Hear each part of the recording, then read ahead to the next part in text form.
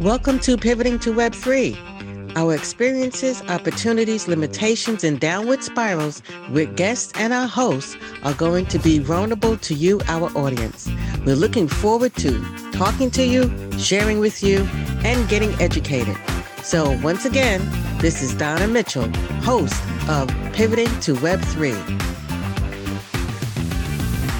Good morning, good afternoon, good evening. Welcome, welcome, welcome. Welcome to Pivoting to Web 3 podcast, and I have a very exciting guest for you.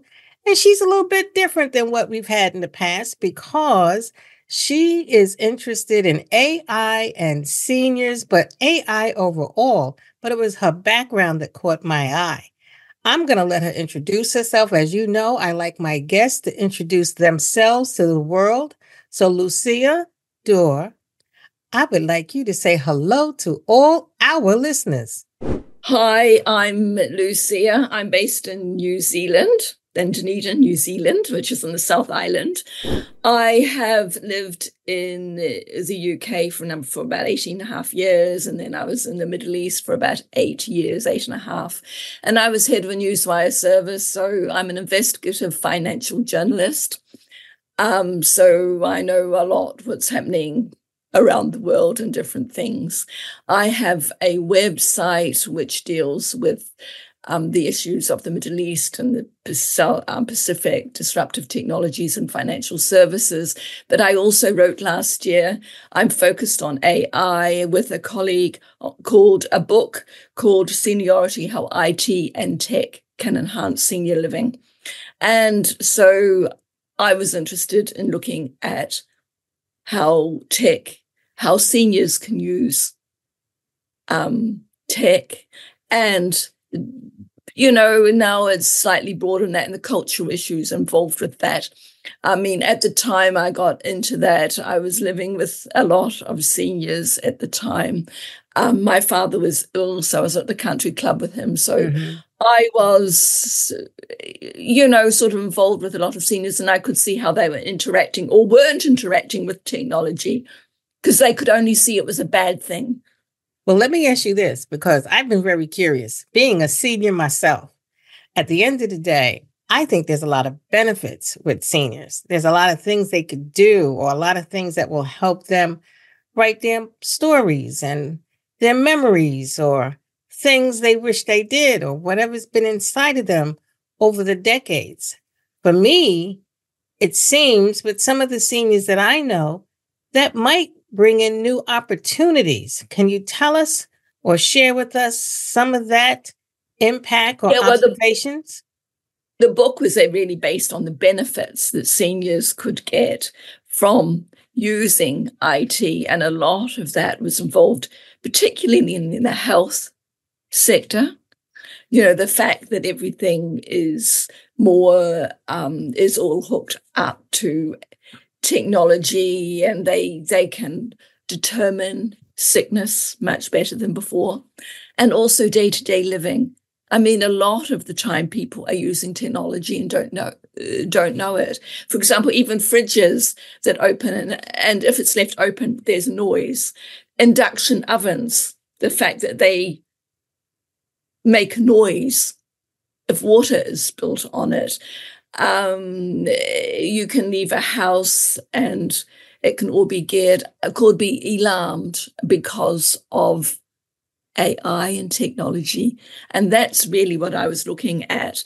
I was looking at some of the things to do with wealth, some of the different systems that could be used with wealth.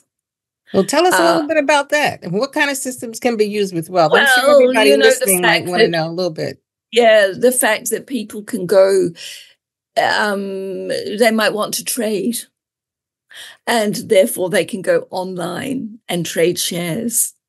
And they can also track the way the companies work.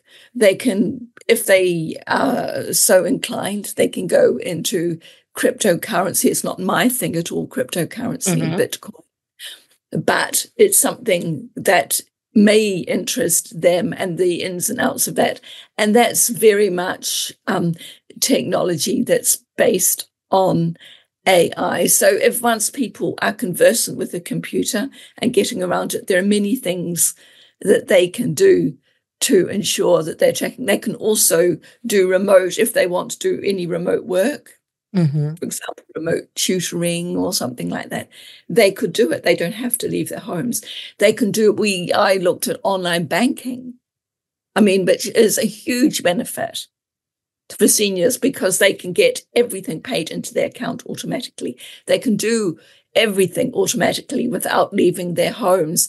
Now, what was interesting was because my mother, who was about 80, she had absolutely refused anything to do with technology, and she would still go into a bank to deposit. So let me ask you something. To deposit money, which seemed, my father was exactly the opposite, and he was 87, and he would do everything online. So with that said, you mentioned everything about being online, which we've been doing over the last few decades. Everything's online, or you may have an app on your phone. But when we talk about AI and the seniors, I'm kind of curious on how does the AI really change things or moves it forward in a different way with the systems and emerging technologies that you mentioned? Well, I don't know that AI has changed too much in banking, but it certainly has a technology as well. But AI has helped in some financial services. I have given some examples of that in banks in terms of queuing. For example, they can determine how old you are from your voice, or I don't know where you're calling from. They can work it out, and therefore you can be further up in the queue. Oh, really? So you don't have to wait as long. Yeah. So they can. So the call distribution system is using AI now. Yeah. Oh. Now so it can a number of companies are using it, right across the board, corporates. And I've forgotten the company name, but there is a queuing, you can be moved up the queuing system, and that can happen in banks. The fact that banks use AI, I suppose, for voice recognition. The fact that you can call up and you can identify yourself by using voice rather than anything else makes it easier as well. You don't have to push a lot of buttons anymore. And people don't like pushing buttons. Well, with your travels and everything and your research with your book, what would you say that you have learned that really surprised you about your research with AI and seniors or other populations? And AI in general, what surprised you? I think the biggest thing was the cultural issues. The fact that people think of technology and AI very differently in different countries. Oh. And there is a research institute in France who's looking at that. You could say because AI is a programmed, and is programmed generally by white men. So in the Western world, what happens if you're Eastern world and you might want different answers, you might see different things, the fact that Indigenous people may have a different view of what technology can do for them, and it's not programmed for that. So there are quite a lot of issues. I was quite interested by that. And the person who was involved, who has put together an institute in France, he had been in the Air Force, I think the French Air Force. And he said that was really noticeable for him in different countries, the way they use technology, because they wanted different outcomes. Well, that does remind me of a conversation that I had recently about ethics and morals and biases with AI. So you're really adding on what nobody's really saying out loud, who's really feeding the AI and why we get the outcomes that we do.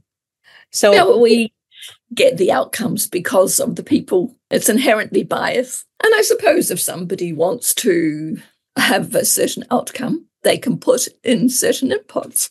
So while you were traveling and everything that you learned from that experience with the gentleman in France and the biases, ethics, morals, governance, where do you see it really going? Where do you see your perspective, really I think going to in the future? I think there's a long way to go before we can embrace entire populations. At the moment, people are talking about Chat GPT, but that is really machine learning. It's dragging everything up from the internet. And then we have to still put our view on that. We still have to know what's right and what's wrong, what's correct and what's not. It's not all correct because all they're getting are dragging up everything from the internet. And I think that's what has to change. So I think it'll be a long way before there are robots that can deal with different cultures. At the moment, there are certain outcomes and they achieve that. But we need new people that are involved. I don't think a lot of people necessarily are, but I think that we talk about generative AI now, but I think it'll be a long time before the movements of people can be really emulated.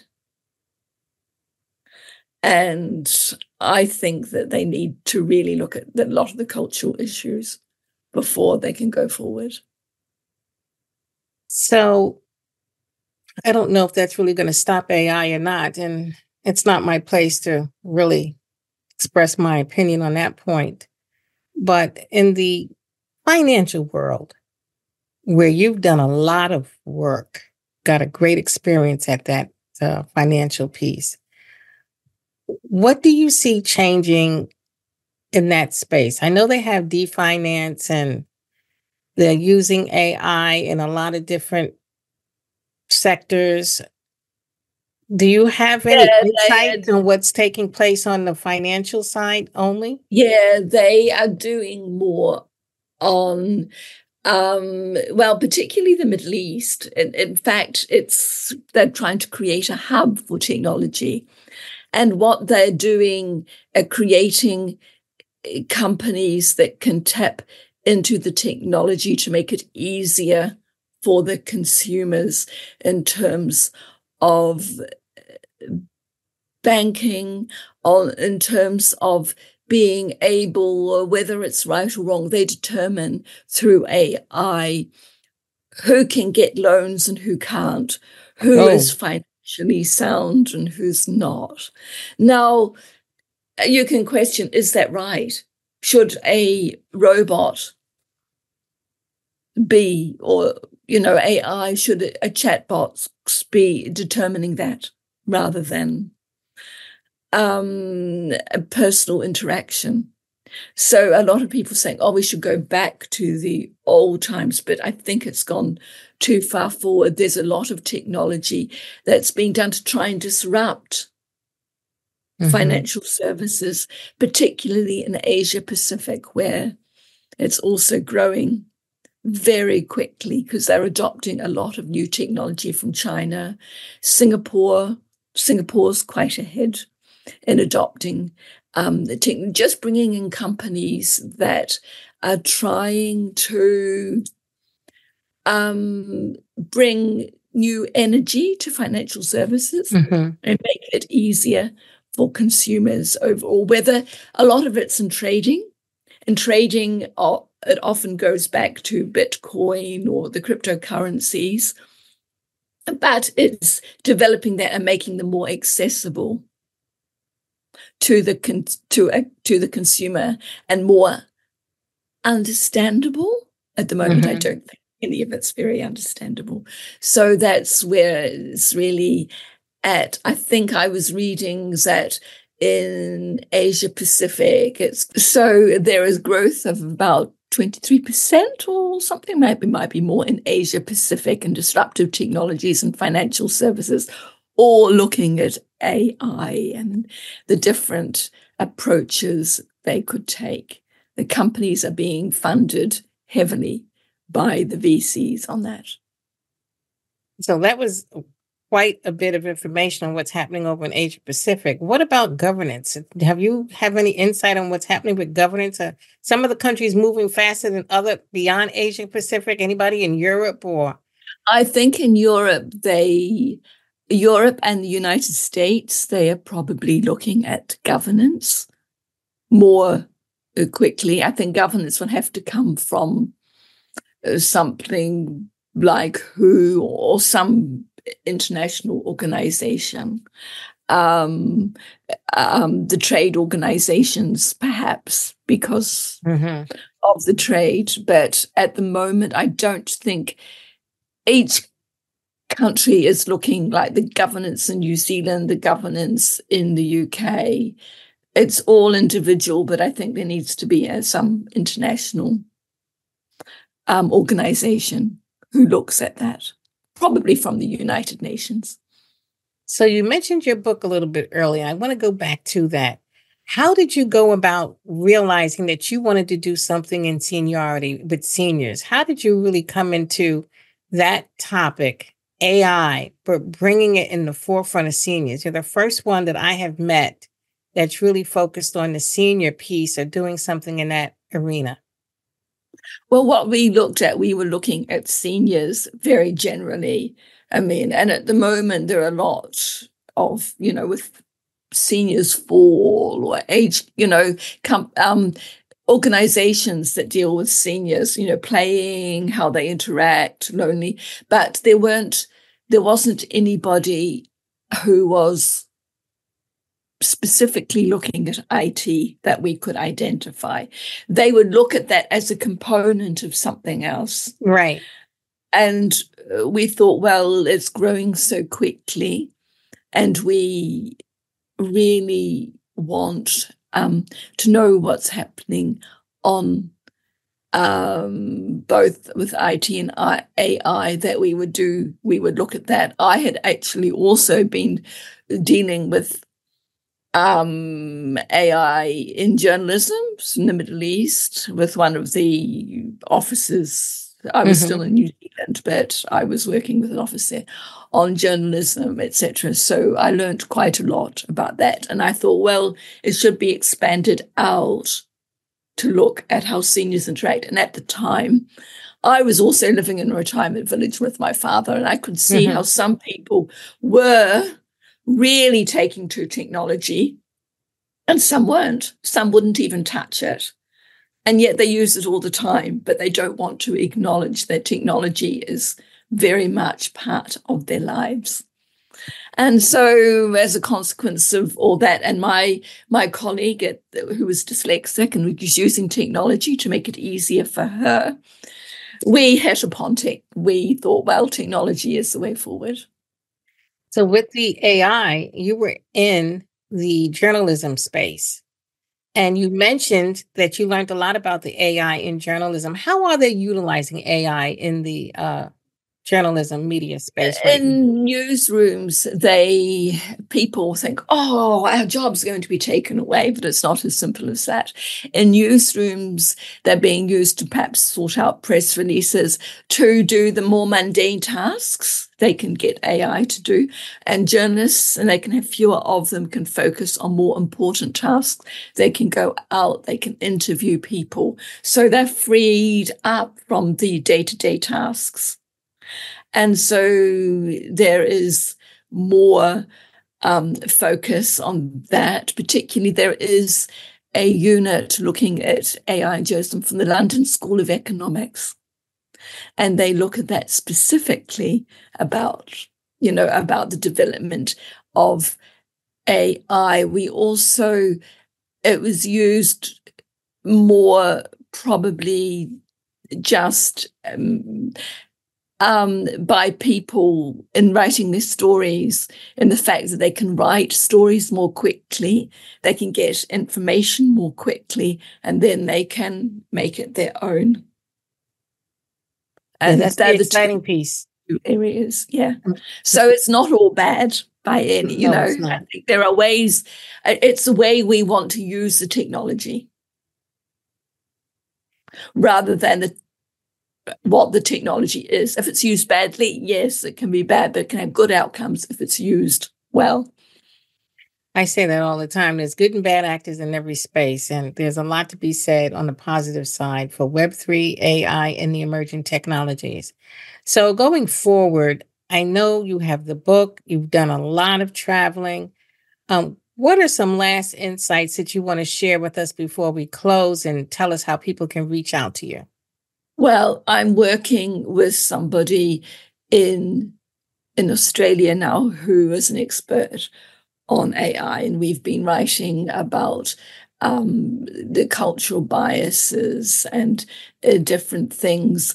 I've, in fact, got a Learn Business English course, and AI, I'll write a module on that, looking at how AI can be used in business. And only yesterday, something came through from Harvard Business School about the efficiency that businesses were generating because of AI. And I think that's what we have to remember, that AI can be beneficial and it isn't all bad.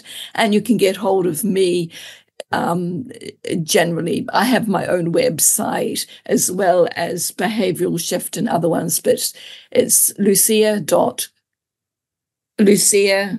Oh, no, I've forgotten. It's Lucia Dore.co.nz.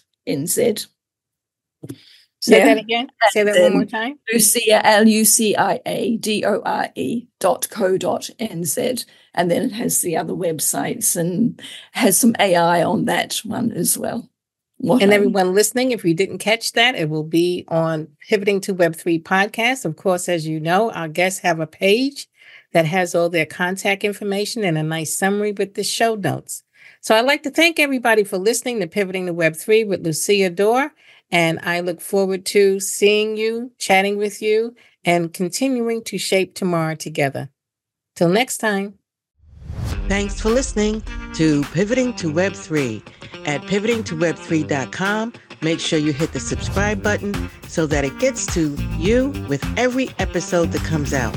We have lots of great opportunities, limitations, and downward spirals being revealed by our guests. And thank you in advance for all your reviews and comments. I appreciate you so much. I look forward to serving you in the next week's episode.